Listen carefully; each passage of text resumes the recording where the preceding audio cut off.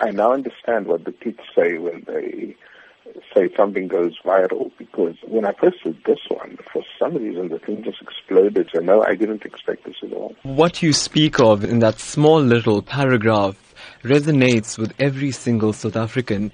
Help me understand what went through your mind when you watched that funeral service, seeing the entire nation come together like that.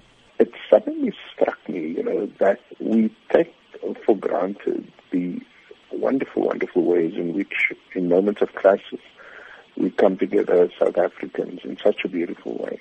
And knowing Uncle Kathy, this was no accident. I mean, he put together, and his wife Barbara put together this funeral in such a powerful way, but also without making a scene about it. So there's a lot of those things that if you just looked again, you'd see amazing examples of solidarity, of interracial friendships, of interfaith community.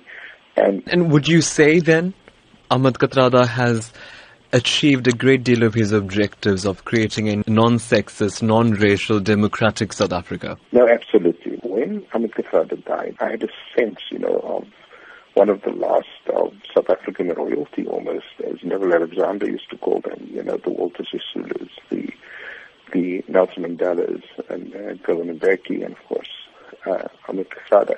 And these were special people, they weren't loud, they weren't obnoxious, they weren't sleazy, they weren't greedy, in having this simple thing, you at the same time make a profound statement. Professor, yes, that statement didn't stop there. Many have said that THAT Kathrada stood up for injustice and stood up for whatever he felt in his heart to be incorrect.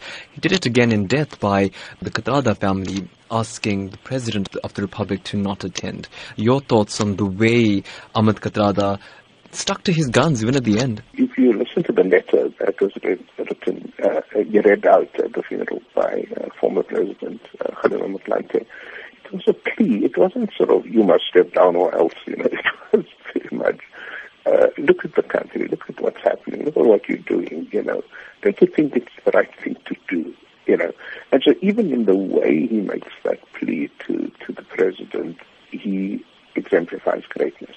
It comes at a time when South Africans themselves are facing a great deal of uncertainty. And South Africans often lament to us that they're not so happy about being South African right now. And then you see something like Mr. THAT Kathrada's funeral. How then do you advise South Africans to draw a lesson from this and try and implement such a change in their daily lives? My advice to South Africans is, it's one thing to sort of say THAT Kathrada was a great man and all of that. That's true. It's another thing to say, let's draw inspiration from his life and let's get up again and continue the fight against injustice, inequality, corruption, and the like. That, I think, is the real message of the funeral and the man.